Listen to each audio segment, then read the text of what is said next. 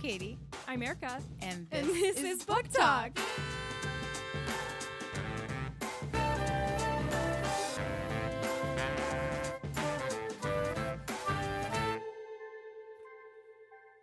Hi. Hi, Erica. It's the evening. How weird. Maybe we Wow. won't sound half asleep this time. I'm still half asleep. Perfect. I've had like 7 shots of espresso today, so I am awake. Welcome to Book Talk. This is your weekly podcast book club. We are finished with The School for Good Mothers by Jasmine Chan. And the reason we said that like that was because we've been saying her name wrong for the last 3 Weeks. episodes. Yeah, weeks in the last 3 episodes. And but we did personally apologize, and we're very sorry.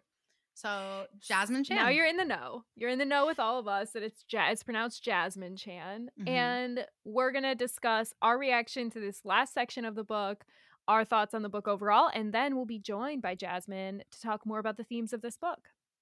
Yes. So spoilers are ahead in this section and in this summary. In this last section of the book, we watch Frida suffer through the last few units at the school designed to measure her growth as a mother and a human. We see her bond with Emmanuel deepen and also her love for Tucker, even as she grows further from Harriet and loses her phone privileges repeatedly. It seems there is really no way for Frida to succeed here, and that is sadly proven when a judge decides that after everything, she should lose her parental rights. We watch her have one last heart-wrenching goodbye with Harriet, and she leaves him in the care of Gus and Susanna. And then we get to watch Frida grapple with her life without her baby, struggling especially after she learns that Tucker is, in fact, reunited with his son. The book ends in a last-ditch effort, and with the help of Will, Frida takes Harriet from her room in the middle of the night, driving as far away as she can get for a few last moments with her daughter.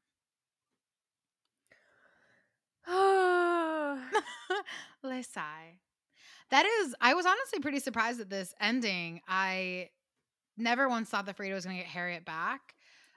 Was still super heartbroken to read the last scene. It's been a while since I cried at a book, and I cried at that scene because it was just so sad. Okay, longtime listeners will know. Katie, did you actually cry? No, I didn't actually cry. Why is everyone so judgy? I teared up. Okay, that's enough. I want the listeners to know the tears were streaming down my face. I was on the subway. I was crying into my mask and then into my mouth because there's nothing you can do. The tears are just, they're flowing. I tried to squeak one out, but I really just felt it. You're like blinking really hard. Yeah. But I felt a lot of emotions. And it was just so heartbreaking to read about that. And I also was heartbroken when she had to leave Emmanuel. So I just feel like this last section was just so heart-wrenching, and Jasmine did such a good job getting into all of those emotions. But I expected to kind of end on that note, honestly, with just feeling sad about the state of Frida and of her world. But I kind of loved this last-ditch effort in the way that she ended essentially kidnapping her own child in the middle of the night. I had to read it twice because I was kind of confused about what was going on. The thing I didn't understand is why she's like tucking the note into her jacket or the picture into her jacket. Like, what is going on? And then I realized, like, oh, she's the second time I read it, I was realizing she's anticipating there's no way she's getting away with this. Like, they're gonna catch up with her, and so she's just like enjoying this last night with her daughter, or however many days she can squeak out before they find her. And I didn't realize that at first, so I actually had to read it twice to like understand that that's what was happening. I think we see Frida in this section almost decide that living her life in prison, even though she feels like that's inevitably where she'll end up, is worth it because she gets this limited time with Harriet, which just is so sad because it's such a small sliver of time compared to the 16 years she'll have to live without her. But she sees it as worth every consequence, which if that's not what the school taught you to love your child, without any other considerations, then I don't know what the school is teaching us. Right. One of the last sessions of the school is about physical violence, and it seems like they're beating each other up, like legitimately beating each other up. And she tells Emmanuel, like, you should be willing, this is what moms do, you should be willing to die for your child. And that's pretty much set in her mind now that I will do whatever and just to be with her for a little bit longer. So why do you think she put the pictures in her coat? She says that she put them in her coat because she can't talk about what happened at the school and everyone at the school has signed NDAs. But if once they get Harriet back, Susanna and Gust will find the picture of her with Emmanuel and they will ask questions about what is this doll, what was going on, talk to the press. So I think that's the imagined role for Gust and Susanna in the future, is that they maybe could do the right thing and do some investigating into this school and what was going on.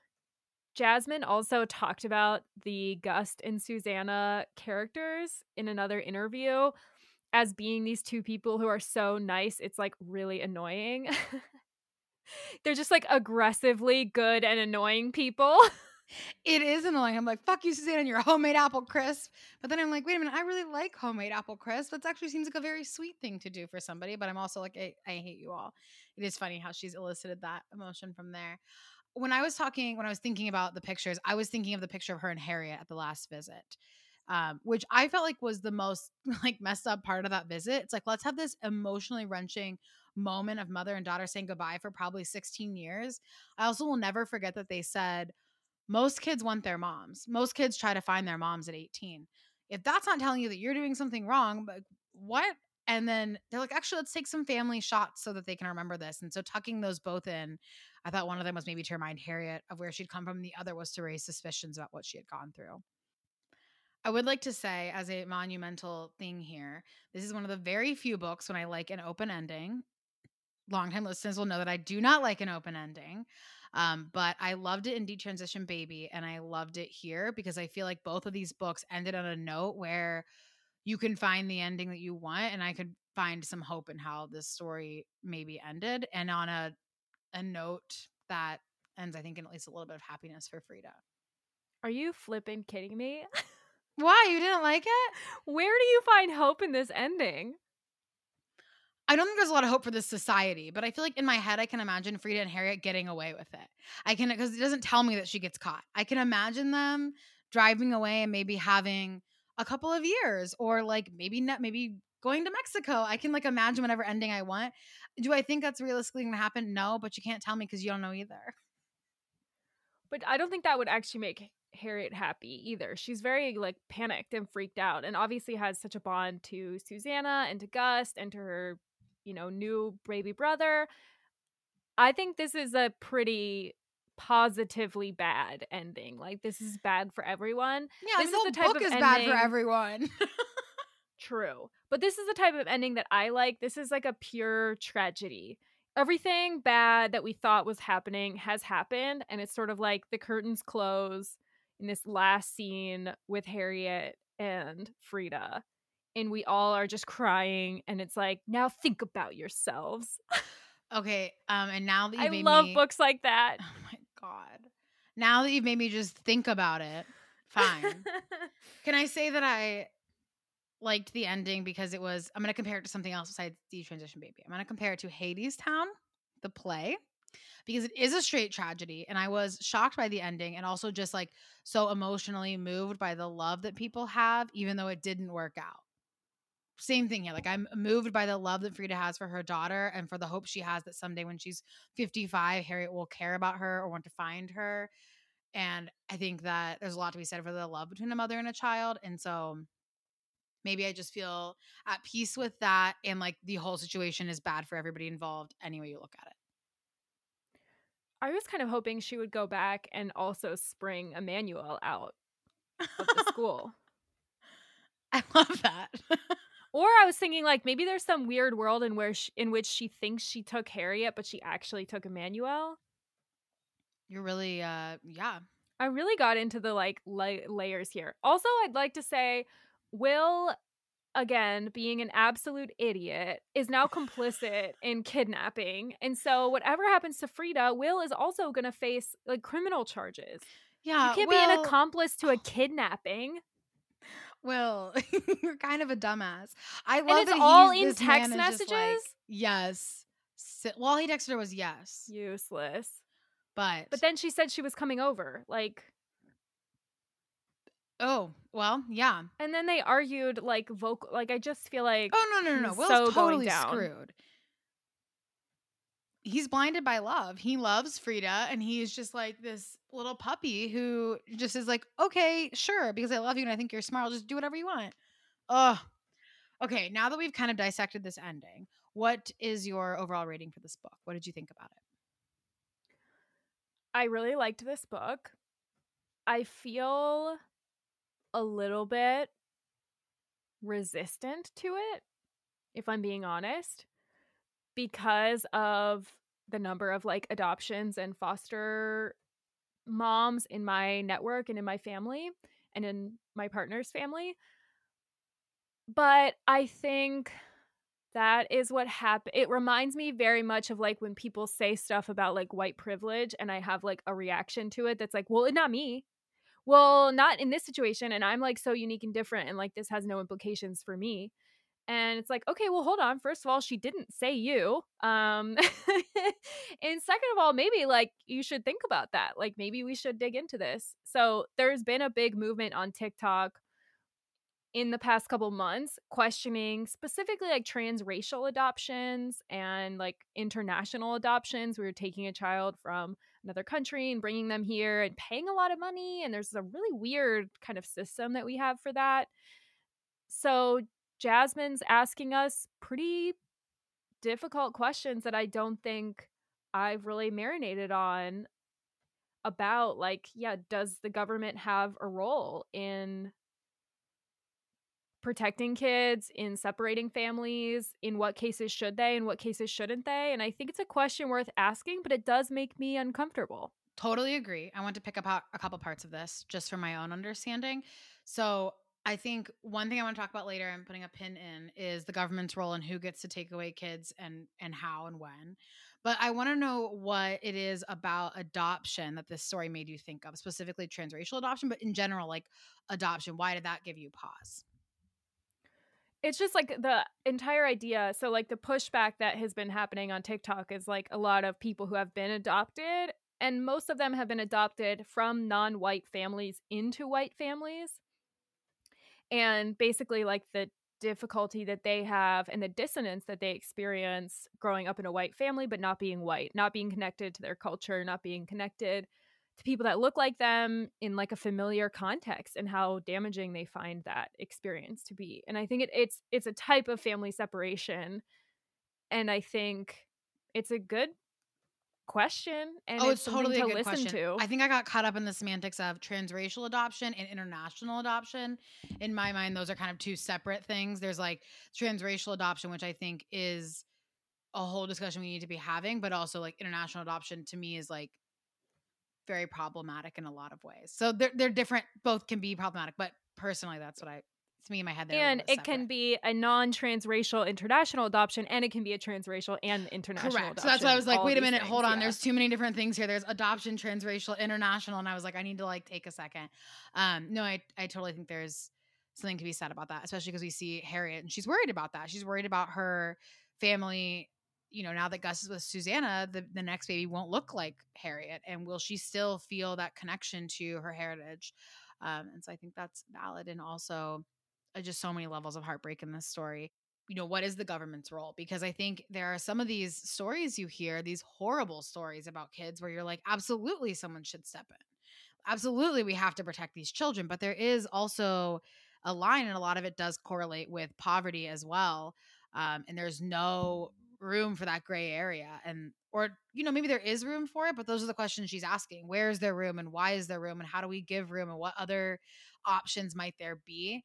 And I like that there's not an answer at the end of this book, but this is why I thought it was like Detransition Baby, because there's not an answer to these big questions, but you get the room to think about maybe what it could be, what the answer could be. And I think it's also the question that we've been asking over the past couple of years is like, these systems are created by people, they're maintained by people, and people are fallible and biased, and those biases get baked into the systems that people build. 100%. This reminds me, today at work, we were talking about building a medication assisted treatment program. So helping people towards recovery with opioids or alcohol, et cetera, with medications like Suboxone, et cetera. And we're having this discussion, and I'm grateful to work at a place that has these discussions about it. Like, we want to create some place that's safe, right? We don't want somebody to take a medication that puts them in an unsafe position. We don't want them abusing the medication. We want to make sure that they're okay. We want to make sure their mental health is being addressed. But and the debate was basically, do we do a mandatory mental health screening? Okay, yes, on one hand, great, we should do a mandatory mental health screening, not to see if they get it or not, but to make sure that they're in the right services. But if you put that barrier in place, you create a barrier for a community that traditionally has a ton of them, which then can they access the care that they need? And so it's no longer required. So we have to make the decision, but we're just humans making these decisions for other humans trying to take care of people around you. And at least I think the key to it is questioning the systems. Whether you change them all overnight, I don't know, but being able to have the conversations about why we do things and what the point of it is, and somebody just being able to bring up in that conversation or in these conversations about parents and children, why do we do that? And is it really worth it for what the unintended consequences could be? It also reminds me of some of the difficult societal challenges that we're dealing with, where there's so many upstream causes and then there's these downstream effects. So it's like, people are unhoused. They are unhoused for a number of different reasons, and it can create a volatile environment. So it's like, yeah, you have to deal with the downstream consequence of a volatile environment while also addressing the upstream causes. But the upstream causes are going to take a while to fix and then trickle down to the downstream effects. So it's like, yeah, if a child is in a traumatic environment, like, we want to get them out of that traumatic environment. But ideally, we want to get the mom out of the traumatic environment or the dad out of the traumatic environment and help them as well. It's just such a complicated question. But I think I am really impressed at the way she attempted to tackle it. And it really does not feel like any book I've read. Agreed. So, anyways, overall, I loved this book. This is one of my favorite types of books. It's putting me into a world I haven't been in. It is exposing me to new ideas, making me think, making me feel. I loved it. 5 out of 5. Best book I've read this year. Oh, I read The Power this year, so that's hard for me, but I will say 5 out of 5. I loved it. It spurred a ton of good conversation. It made me feel all of the emotions. It was interesting. I loved it. The last thing I want to talk about before we transition to Jasmine is lots of people on Goodreads were like, I just don't like Frida. Oh. I love Frida. I loved Frida. I didn't feel that way. I do feel like she's not like an unlikable narrator, but she also isn't this like picture perfect person who's always nice with the perfect thoughts and the perfect ideas and the perfect decisions. And I think sometimes she's frustrating, but it made me just love her because I feel like she's just a human. She's a messy human like the rest of us, like, who isn't perfect. We have 2 announcements. The first is that next week we finally get a special episode about my year of rest and relaxation, my favorite book, one of my favorite books, by Ottessa Moshfegh. So that will be coming next week. The following week, we will start reading Honor, which is our next book club read. I just glanced through it, and I think we're going to be reading all of book 1, which is the first 80 pages. I can't wait for both of these discussions, most urgently to debate and discuss the year of rest and relaxation with you.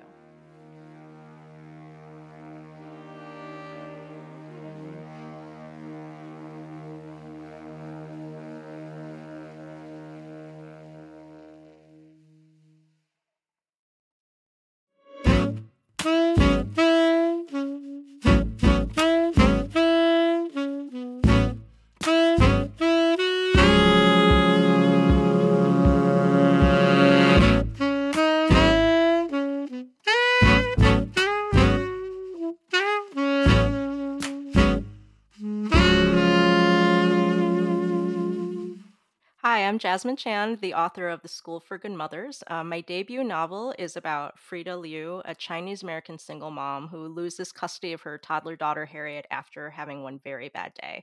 In order to get Harriet back, she has to spend a year at a government run reform school where she's trained with other mothers from around the county. And the readers will follow her journey and the mother's journey in their quest to get their children back. I like to describe the book as a little bit like 1984, but for moms. So to me, this is a near future dystopian story about being wrongfully accused and trapped in an unfair system that seems like you can't escape it. It's also asking hard questions about the role of government and dictating what is a quote unquote good parent and what isn't. In what ways do you think the government and society are already doing this? And do you think these lines are going to be further blurred as technology advances and we continue to accept increased surveillance from others and also by filming each other? Well, that is a great question to begin with because there are kernels of real life in the story. And one of the big inspirations for the book, besides my own intense anxiety and ambivalence about having a baby, which was the emotional inspiration for the book, was the New Yorker article by the journalist Rachel Aviv called Where Is Your Mother, which appeared, I think, in late 2013. So something about that story just planted a kernel of rage in my mind. I didn't sit down and think, "Oh, I should begin a novel inspired by this mother's story," but I think something about it just stayed with me. I just felt so angry on that mother's behalf, and what happened to her was so just felt so unjust. So in that real life story, it's about a mom who leaves her toddler son at home for a stretch of time and after that day never gets him back.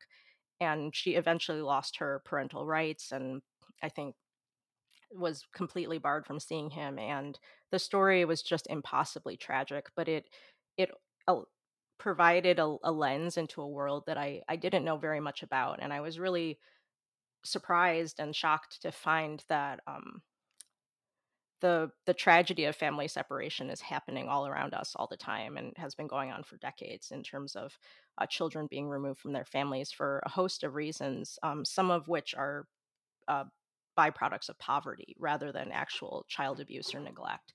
So that really got me started reading about the issue. And so there are many ways in which the government society is already imposing a certain set of standards on parents. And I think what I hope my book does is lead readers to learn a little bit more about this issue and do other reading and um, sort of pursue more knowledge about this issue because I think I was just really surprised that it really doesn't make the front page of the news very often, but yet seems to be one of the greatest tragedies to have the government take your kids away. So I in terms of the technology, I'm not sure we're heading in that direction as a society because it feels like if this kind of technology existed, it would probably be used by the military or used for more capitalistic purposes than fixing families. I mean, this is imagining a world where if we had the technology and resources, the government would decide to apply that to families. I think the one way that the book ties into what's going on right now is like women's rights are really under attack. So it does feel like the government is taking great liberties to oppress women in every possible way. But I think in terms of good Samaritans filming people, that does exist. But in terms of cameras appearing in your home, I'm not sure that we're headed in that direction. I feel like that's such a good point about the capitalistic society we live in. Like the government, in order to make this happen, had to invest a ton of money and resources into monitoring these moms and to having them quit their jobs and go to this reform school instead of being, quote unquote productive members of society. I didn't think about that until now, but that does make me feel like it's less likely that that will happen. So, I guess that's a bright spot. I'll just jump in to say that in real life, if you do lose custody of your kids and you are monitored by CPS, it is possible that you'll be sent to government mandated parenting classes and you'll undergo a series of supervised visits and you will have to deal with the government in your life and making decisions for you. But I think the things that I read about was that the government doesn't make it easy for you to fulfill all those obligations, especially if you're working multiple jobs, especially if you can't take time off. So it feels like a lot of times it's an impossible task for parents to jump through all the hoops. Yeah, really anyone caught up in any form of reform or criminal justice, it's like the overwhelming advice that I hear all the time is just like do everything you can to not get ensnared into this behemoth because it's really hard to get out of it. And yeah, it's quite scary. I know the wrongfully accused trope is something that gives a lot of people anxiety, and this book took it in a new direction to think about how it could impact mothers, how it is impacting mothers.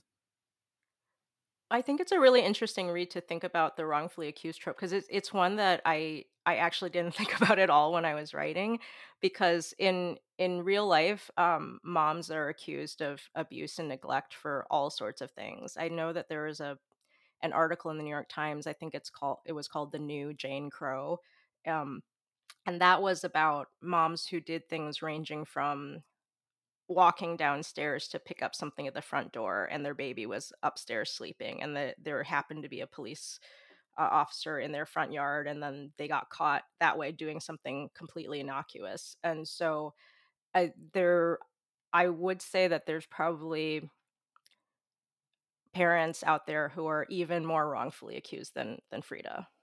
Right.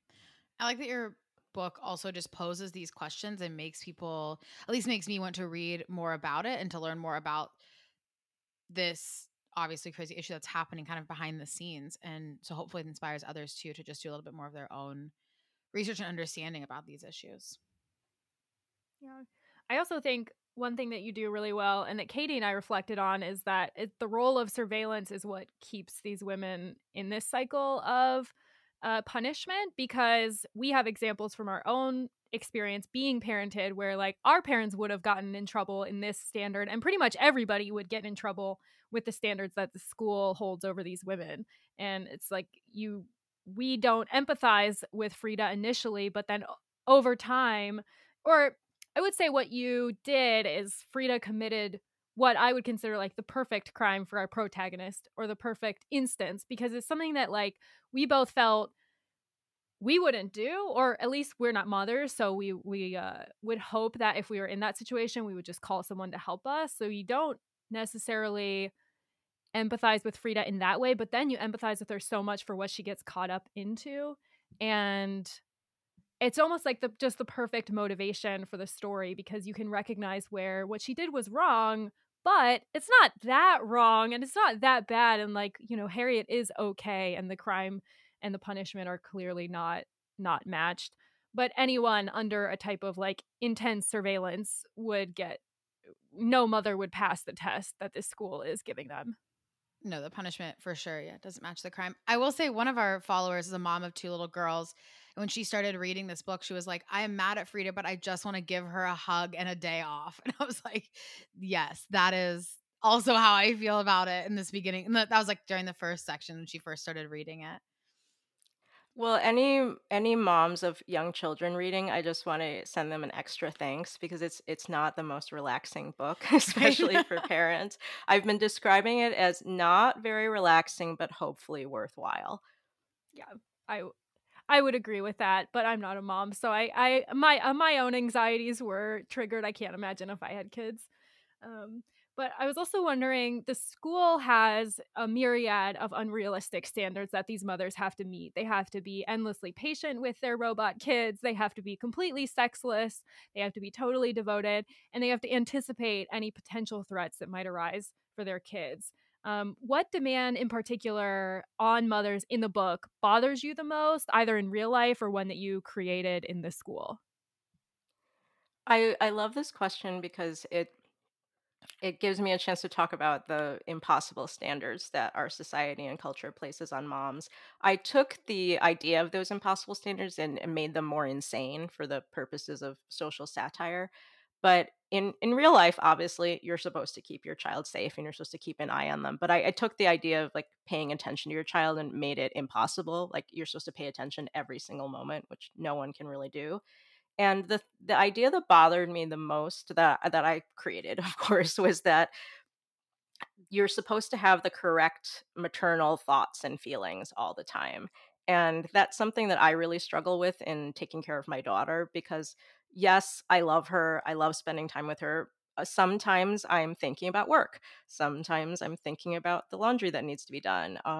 Sometimes I get a little bored. I don't really want to watch My Little Pony. And um, sometimes we're reading the book for the sixth time. And I, I think the idea that a mom would be punished for letting her thoughts stray or having any selfish feelings in her heart or wanting to keep part of her heart and mind private feels especially scary to me.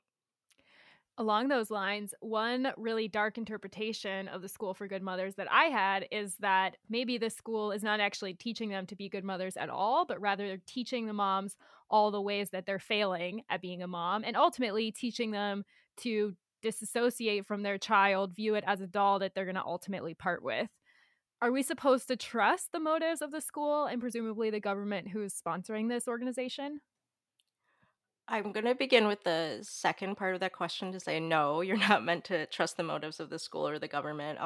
I think my book takes a pretty critical stance of government intervention on family life. I wanted the idea of what the school is teaching the moms to be playing on the idea of breaking them down via guilt and shame, and then having to and being able to control them in that way, like they've been taken to their lowest point, and so out of desperation they're willing to go along with this crazy program. I'm probably going to quote this line incorrectly, but I think I wrote an entire paper on this when I was in college. But there's a line from 1984 where I think Winston hears the line like, we're gonna empty you out and fill you with ourselves. And I think I wanted to play on that idea because, like, because they're in an institution, because they're separated from their family, they're in a very vulnerable place, and so willing to go through this impossible set of hoops to get their children back. So no, I don't think you're supposed to trust the government, and I'm not sure we're supposed to trust the government in real life in either. general. But Have you heard that interpretation that the school's actually teaching them to say goodbye to their kids? Because we kept struggling with why the school has them choosing the doll over their own child, and then why the school has them developing these maternal feelings for this doll that they're going to have to say goodbye to ultimately. well, I really love that readers are very, very attached to Emmanuel. So I have taken that as a great compliment that everyone has told me that they've been very sad at the point where Frida and Emmanuel have to say goodbye. In real life, a parent would be doing supervised visits with their own kid, but that didn't really fit the story that I wanted to tell, because that is sort of that would involve like 85 visits of like supervised visits over 2 years, and is just a different story. And so here I liked the idea that the dolls would serve as proxy children, but also be collecting data on the moms, so have like a scary power over them in that way. But I'm not sure that I intended it to be teaching them how to say goodbye. But the one thing that I think has shocked some people is that the final visit where Frida and wait, so your readers have gotten to the ending, right? Yes, spoilers are allowed. Okay, spoilers are allowed. So the final visit in that begins chapter 18, that actually does happen in real life. Like that idea of like 30 minutes to say goodbye before your rights are terminated, that was taken from real life. That's crazy. I know that was but Like, what like I made up a lot of stuff, but that actually was drawn from reality, and people have been completely shocked to hear that. And it's probably the most painful chapter to read when she's saying goodbye and thinking, how do I hug you enough for the next 16 years of your life? Yeah. I mean, in real life, I think it's not always so draconian. I think it's not that their parents are always barred from contact. It's not that grandparents are also always barred from contact. I think what's confusing about the way that Child Protective Services works in America, and I'm no expert, I'm just writing fiction.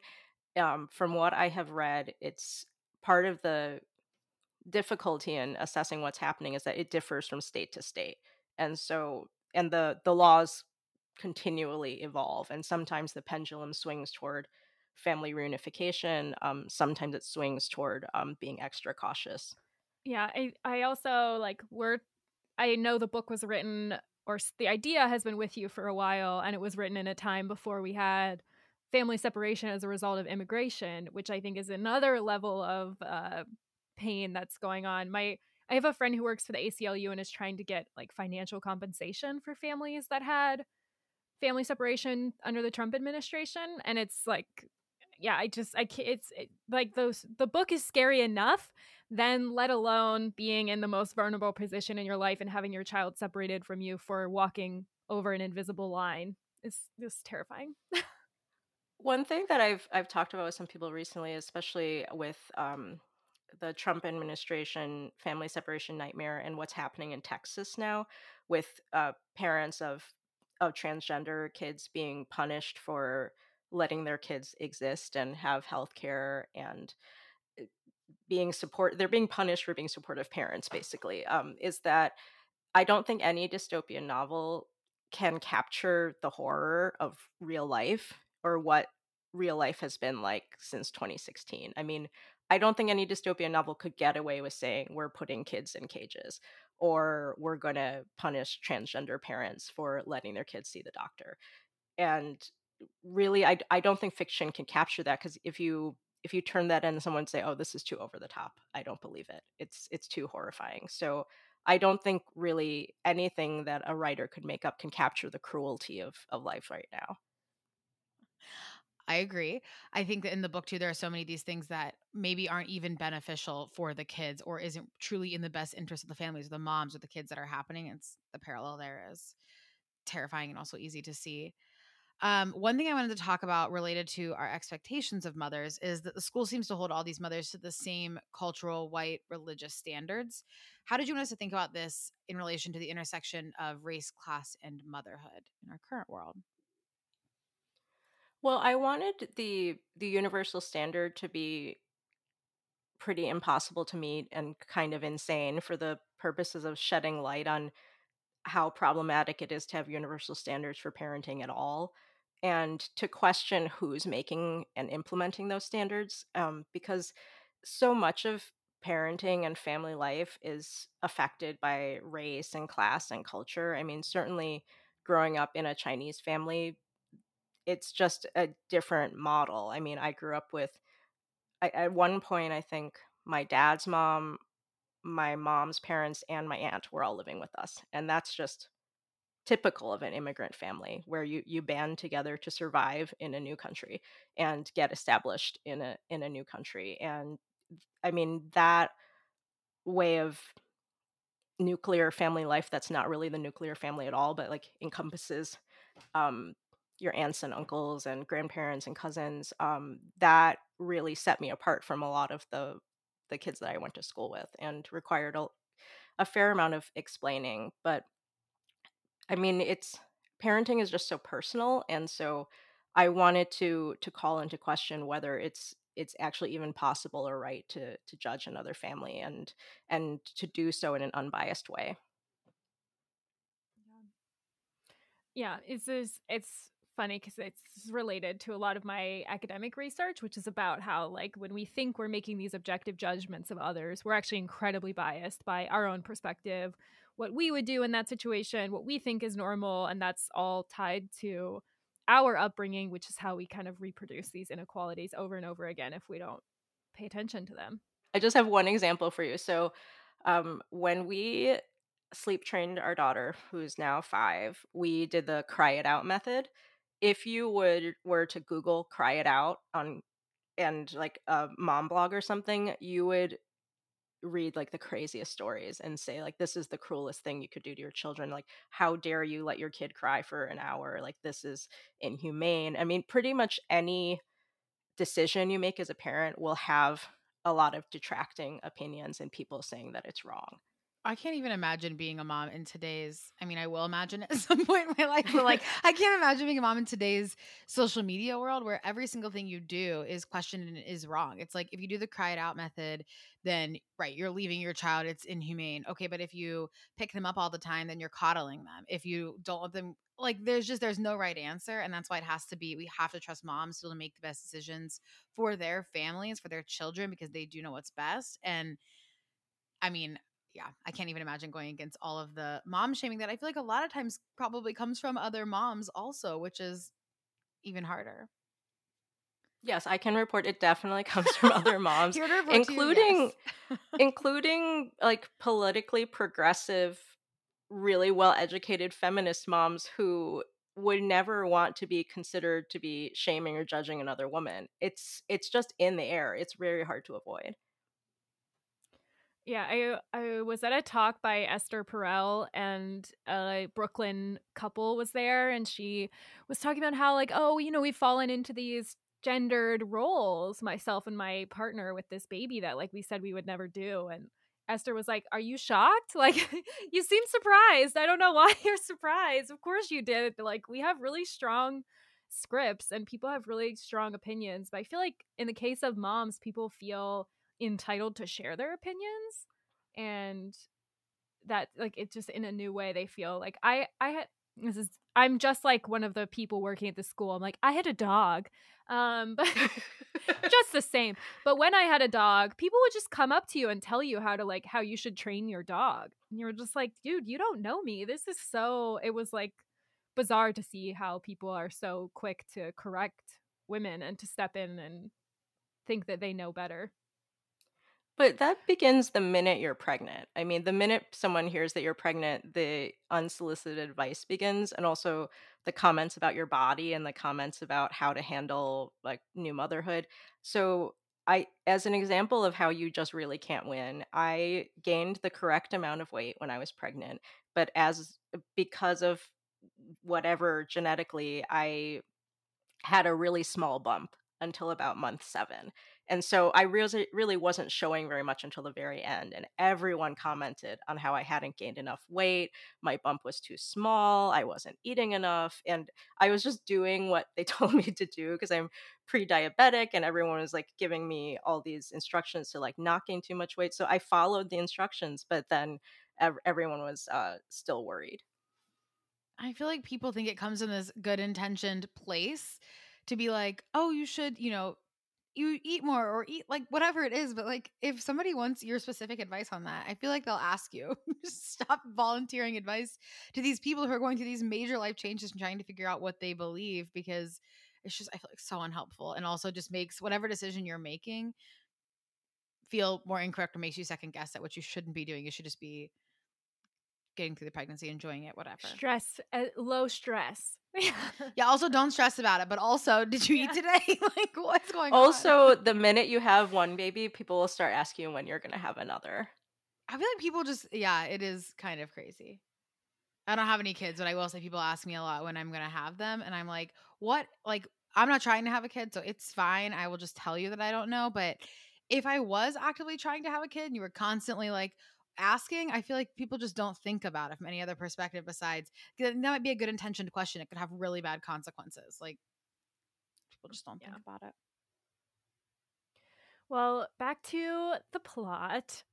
So Katie and in towards the end of the book, Tucker, Frida's love interest, says very optimistically, we'll definitely get them back. And basically, as soon as he said that, Katie and I both knew that Frida was not getting Harriet back. There's just no way that that was going to come true.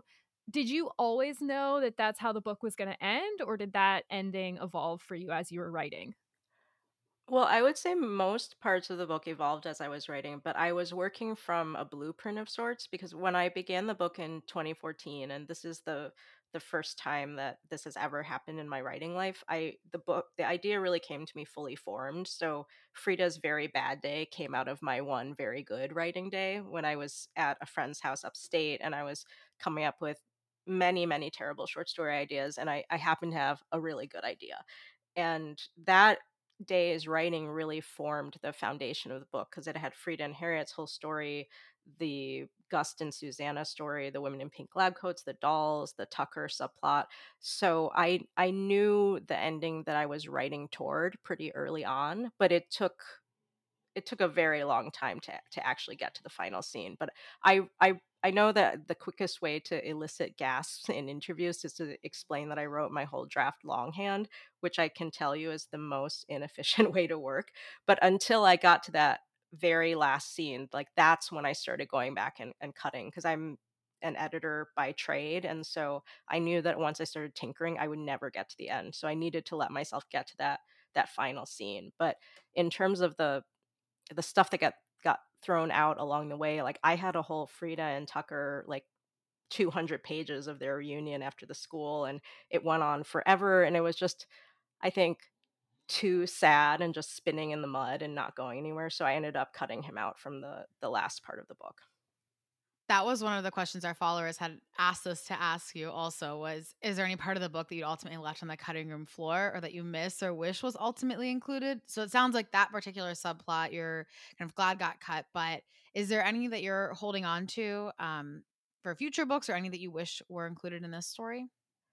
I wish I could tell you I was holding on to them for future books. I think I mean, because the book has been optioned and the dream is to develop it as an ongoing TV series, I think if there are any better ideas that got cut, I might uh, send an email to our screenwriter as some potential other directions. But I think I probably shed so many hundreds of pages of ideas along the way, just because I'm a short story writer writing a novel for the first time, so I was very much learning as I went. And so I'm someone who writes too much and then cuts. And so um I do think maybe I will write about motherhood and mothers and daughters again, but I mean, I put so much of my life and everything I wanted to say about motherhood in America into this book. So I think I might have exhausted this topic a little bit. So we do find out in the end, what we do know about Tucker is that he does get reunited with his son, Silas. What does the role of the father's school and Tucker's relationship with his son reveal about our different expectations of mothers and fathers? Well, I will say that the idea of a father's school at all was in the very first day of drafting, and the idea of a dance, which and when I think about it now, I'm like, the dance doesn't make a ton of sense, but it was just a really important scene for me to write because I wanted the parents to have fun and flirt in this very constructed false way. I wanted the idea that there's fewer fathers, their lessons are easier, they get their weekly phone calls and don't have that dangled, it's not held over them as something that might be taken away, to just reflect the way that our society and culture just expects something different of fathers and does applaud them often for just showing up. I mean, I don't think we're ever going to see like a similar amount of think pieces and hand wringing about the role of fatherhood in in modern life. I mean, I know that those pieces exist, but it's not the same kind of under the microscope way that we study motherhood and judge women. So I had the father's mantra be different. I had the whole way that they're treated be different because I wanted them to go through a program that was much more humane and allowed them to be individuals in a way that I think reflects the way that things are going in real life. You had a draft of this book before becoming a mother yourself. Why did a story about motherhood, and you've talked about the pieces that you've read about it, interest you prior to being a parent? And then how did it evolve and change as you became a mother? I don't think I know either. At what point in writing this did you become a mother? Oh, well, I started the project in 2014 and then got pregnant in 2016, had my daughter in early 2017. So probably midway through the writing, I was actually pregnant in real life and then had my baby and kind of was valiantly trying to write in 2017, but spending a lot of time just not sleeping. So it took a little while to get back to it. But the reason the topic of motherhood interested me was I was in my mid 30s and it was time to make a decision and choose one path or the other with like will my husband and I like pursue having a baby, or will we just continue with our life as artists, which would be a different great life. And it was a really hard decision, and the reason I'm talking about it now is because I think there's just so little room for ambivalence in our culture, and it really feels like you're supposed to know since childhood that you want to be a mom, and it's supposed to be this natural easy decision when actually it's it's a hard decision, especially if you're living in New York. If you're both artists, my husband would talk about the melting of Greenland every time we contemplated whether or not to have a baby. Like, is there going to be any Earth left for our child? I mean, this we're still. I think we just talked about it last night. Like, what is like the earth is on fire. There's diminishing resources. What is the world going to be like when she's 40? So I think it's a pretty heavy decision, and one that I think I struggle I put a lot of my anxieties and fears about motherhood into the book. So in a way, the book allowed me to survive a very confusing experience. And I was also very nervous about how having a baby would impact my writing. I didn't have a first book done. Like, I'd been working toward this dream of a writing career my whole adult life. Should I wait until a first book was done before having a baby? And I think as I was writing this book, I realized I had no idea when I was going to finish it, and the biological clock was ticking, so it was time to just choose that path and hope that it would all work out. So I wish I could go back and tell myself that things will be fine. You'll have your daughter, it's going to be great, and the book will be published, people will read it. But it's you have to deal with just so much uncertainty with both motherhood and writing. I love that. And there is not a lot of room for ambivalence. I like this, that whole experience kind of talks about the space you need for it and the space that it's okay to take to think through those decisions that are supposed to come, quote unquote, naturally, but to actually make them. So it's very sweet. Yeah, it's funny. Also, Katie and I both are not moms, but we're in long-term relationships, and we have read so many books on the podcast about mothers and daughters, sisters, relationships with your mom, good relationships, bad relationships. I'm like, we're clearly also obsessing with this. Yeah, no, story we're as definitely well. doing it. We're having the This ambivalence. We're just framework. doing it, in real time with all of our closest friends on a podcast. On a podcast. I thought Sheila Heti's novel Motherhood, I think, tackled ambivalence in a really satisfying way.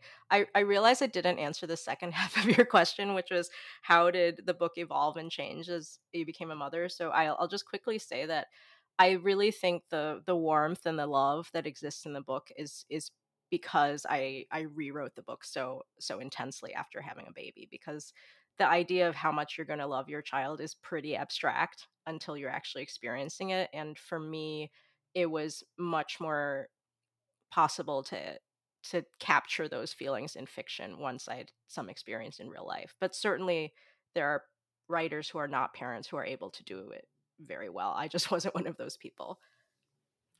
I also heard you say on another podcast about how Harriet talked and how that evolved when you had your own young child. Oh, Yeah. so in the early drafts, I did not understand that a toddler of her age does not speak in paragraphs. So I had Frida and Harriet having all these heart to hearts, like really, really long conversations. And so that had to get revised along the way. But I also stole so much dialogue from my daughter and her friends for Harriet and Emmanuel and the other kids, because I mean, that was one way in which real life fed the book. Like the toddler and child dialogue feels very lifelike because it is basically swiped from some real life kids. She's gonna have some copyright claims in the future. I earned these royalties, Mom. No, her favorite part of the book is where so she is mentioned in the acknowledgments, and so every person she meets who she hears that someone has read my book, she'll say, "Did you see my name on the last page? Did you see my name at the end?" Like, that's all she cares about. Listen. That's so funny. I also love that I had them having full conversations. It's like when I see a kid and we saw this, I can't remember what was happening. We saw this kid the other day and I was like, how do you think that kid is? My husband was like, I don't know, 2. And I was like, oh, I thought they were like 7. We were like, wait a minute. We need an expert. Can somebody come in? I had the moms bathing the dolls in sinks, like in the early drafts, because I didn't understand a toddler does not fit in a sink. Semantics, Okay, well, our last question is, what else are you reading right now, or have you read anything recently that you would recommend? Can I give you a long list of books? Yes, we would love that. We'll put all the links in the show notes, and we'll also link the New Yorker article that you mentioned as well. Oh, that would be great. One book for anyone interested in reading about the real life parallels for some of the issues in the novel is Small Animals: Parenthood in the Age of Fear by Kim Brooks. So that book is talking about this nightmarish experience with CPS, and she's a novelist and journalist, so it's both memoir and reportage, and I highly recommend it to everyone. One book that is so I am again totally not answering your question, but one of the stories that inspired my book was also the story collection Man v Nature by Diane Cook, and her story Moving On definitely inspired the world of the school. But here's my long list of what else I'm reading now. Partly I'm reading a lot right now to prepare for some events, and also some books that are coming out soon. But I'm halfway through the novel Vladimir by Julia May Jonas, which I think if you're in academia is going to be really really interesting. And it's really a delicious book, and it's very much about the female gaze. So I'm waiting to be, I think there's some surprises in store, but the first half is certainly very amazing, and I'm excited to finish it. I'm also reading Motherhood So White, a memoir by Nefertiti Austin, which is about being a black single mom, adopting a black son, and sort of countering the erasure of the narratives of women in color in the space of writing about motherhood. And I'm also about to start reading The Rock Eaters, a story collection by Brenda Peinaldo, and the novel Elsewhere by Alexis Shaitkin. And I'm going to catch up on a book that was very big last year called The Dangers of Smoking in Bed, a story collection by Mariana Enriquez. So that's my long list for your readers. I love it. We just talked about Vladimir, I think, on last week's episode, or maybe the week before. I just read it. I thought it was really good too. The first half, I was like, I'm fine if this is how the book goes the whole time, but I had that same sense. Like, I'm fine just reading about her perspective in this kind of character study, but yeah, it gets better.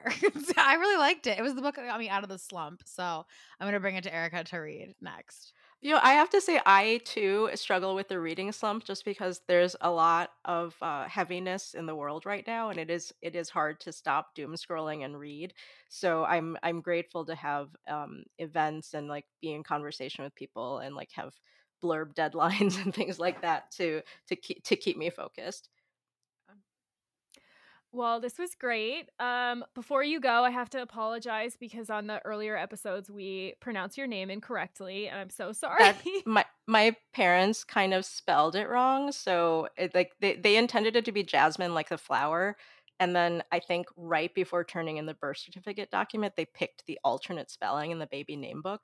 So I really should have gotten it legally changed as like a young person, but now it's too late because it's printed on books. But it's supposed to be Jasmine like the flower, but it's just spelled wrong. It makes an interesting icebreaker. I mean, it's a good, as long as you're, we're so sorry we mispronounced it, but it sounds like you've had that No, conversation just before. So just be happy to be Erica and Katie. Like Yeah. it's great to have a straightforward, easy to pronounce name. how boring though.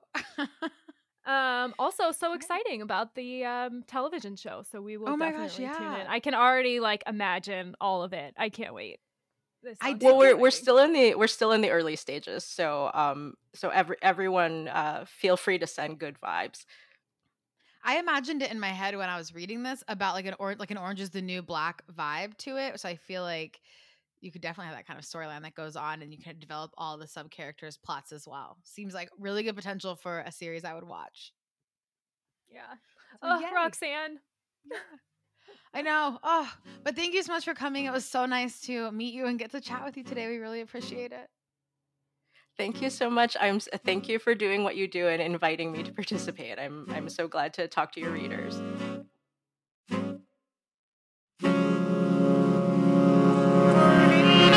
Talk, talk. Talk, talk. Okay, I finished 3 books this weekend, including School for Good Mothers, and 2 more. So I'm back in the groove. I'm back on track. I know. Wow. Okay, hit us with them. First, I read The Soulmate Equation by Christina Lauren. This is my second Christina Lauren book. So Christina Lauren is 2 best friends. I think I told you about it last week, and they write together. And the first one I read of theirs was a holiday release, and I did not love it.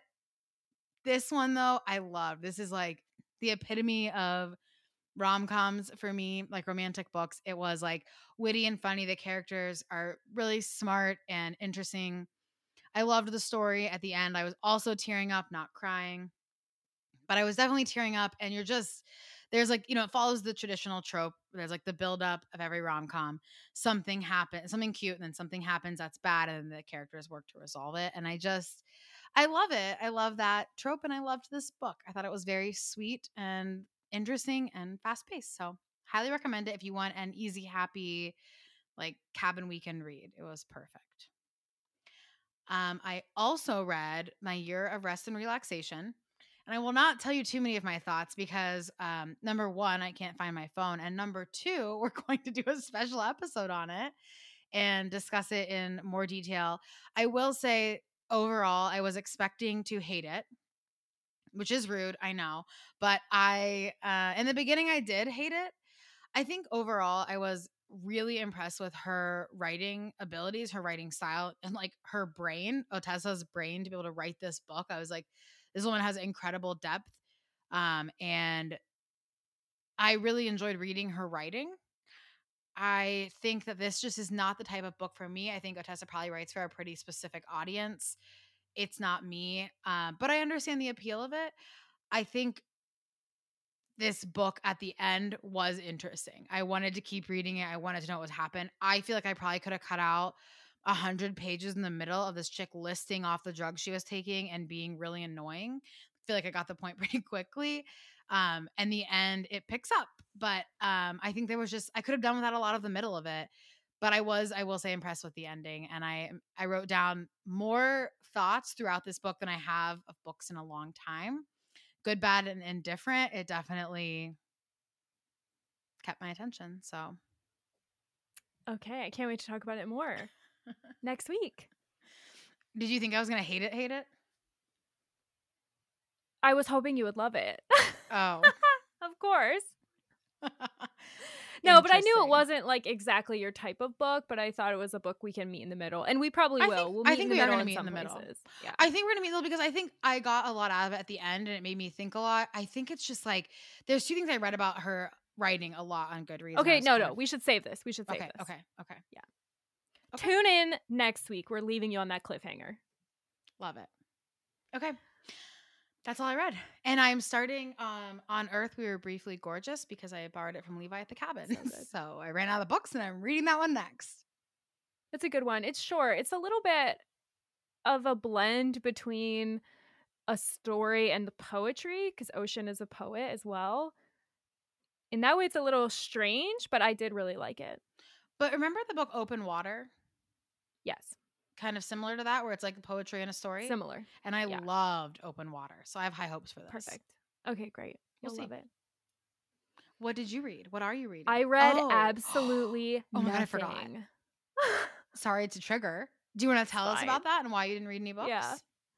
So I'm doing The Artist's Way, which is a 12-week course for helping with creative output and tapping into your creativity. It's for sort of any types of creatives, and each week you have like a new set of challenges, a new set of writing prompts, and it involves the daily pages, which is probably, if you've heard of The Artist's Way, you've heard of daily pages. It's like 3 pages of stream of consciousness writing that you do first thing in the morning. I am not one to journal. I've never stuck to journaling. It's just not my thing. So I've appreciated getting into that. I also was cracking up because Ali Powell on Instagram, who's like a Columbus influencer, she has a newsletter. Highly recommend signing up for that. I can put the link to her Instagram bio in our show notes. She's also doing The Artist's Way, and she talked about her morning pages and how like they're not very deep. And all I think when I'm writing is like, do other people have these deep thoughts? Because all of my thoughts are like, I'm so tired. This is really boring. I can't wait for this to be over. Anyways, yesterday we did this and da da da da, and you just like kind of are just going as you think. But no one told me, and I'm really upset, no one told me that one of the weeks she tells you are not allowed to read for the entire week. And she was like, everyone is mad at me when I give them this challenge. I have to like prepare myself in my workshops for how mean people are going to be when I tell them this. And I was furious. You were really mad. I was so upset. I'm still upset. I hated not reading this week. But the idea is like to sort of like disconnect from other people's voices to try and tap into your own voice. Do I think that happened over this week? No. But do I appreciate reading more than ever? Absolutely. I cannot. I was just gonna say, don't actually you think it helped you appreciate like how grateful you are for books and the unending possibility you have to read every book you'd ever want because you can. You have the library and a Kindle, and you know what I mean. Like you have the world is so your much. oyster, baby. My phone died at one point while I was at home. Like it just wasn't charged. And I literally was like, what am I supposed to do now? Stare at the wall? I opened Dan's Kindle and I read the page that was open on his Kindle. I was like, this doesn't count. Erica. Oh my god. I do have a question though. Are you allowed to consume like do you feel like your social media intake went up? Definitely my social media intake went up. And I was like listening to more podcasts. Yeah. Right. I mean, I didn't So like really you're truly taking away other people's thoughts? No. Not that I'm not here I'm just for like this. I consuming just feel worse like thoughts. right, Yeah. like worse thoughts. Like I feel like if my social media when I stop reading and my social media intake goes up, I think I'm getting dumber. Like it's not that I'm listening to my own voice. I feel like maybe in the day when you wouldn't have had other ways and you would have just been just talking to people and thinking, maybe. But now I feel like maybe that void is filled with like other dumber people than Otessa. Right. The Artist's Way is kind of old, so I think it might have been different when she was originally writing it, but I do think it's something Shonora mentioned, and I think Anna North also, is that like when they're really in the thick of writing, they try not to read or not to read books that are similar to sort of like keep their creative output sort of like unique to themselves and not like have other influences. I do think like I have the goal of writing a book one day, and when I read other books, I just get like, man, I would never be able to come up with something like that. And you're like, well, that's because you're judging someone's like output like 6 years later. Like Jasmine started this book so long ago, and it's like, yeah, you're reading the finished product. Of course you couldn't write that because she didn't write a finished product. She wrote like a messy draft and spent years making it better. Yeah, I agree.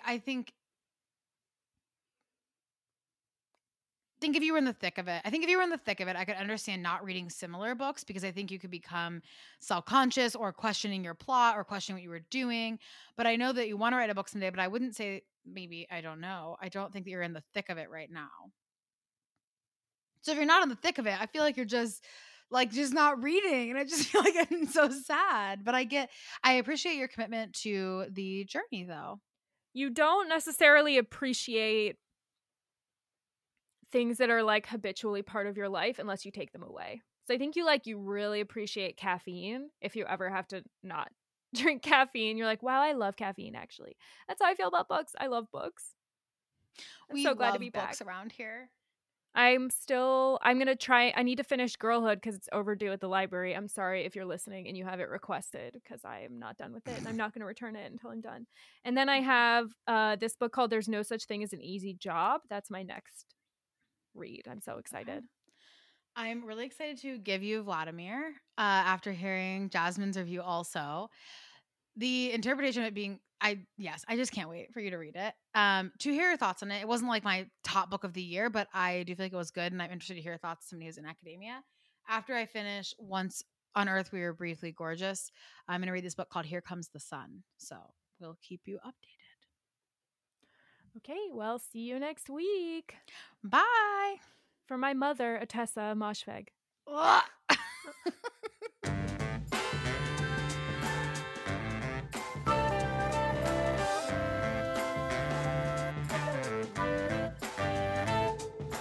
Book Talk is made by me, Erica Bailey, and Katie Cheney, with production support from Dan White. Our theme music is by Dan White. We'll see you next week.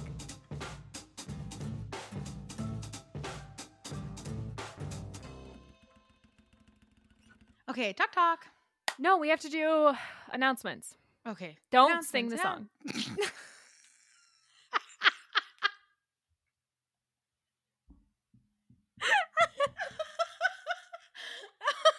Okay, tell me you love me without telling me. Wow. Tell me you love me without telling me you love me.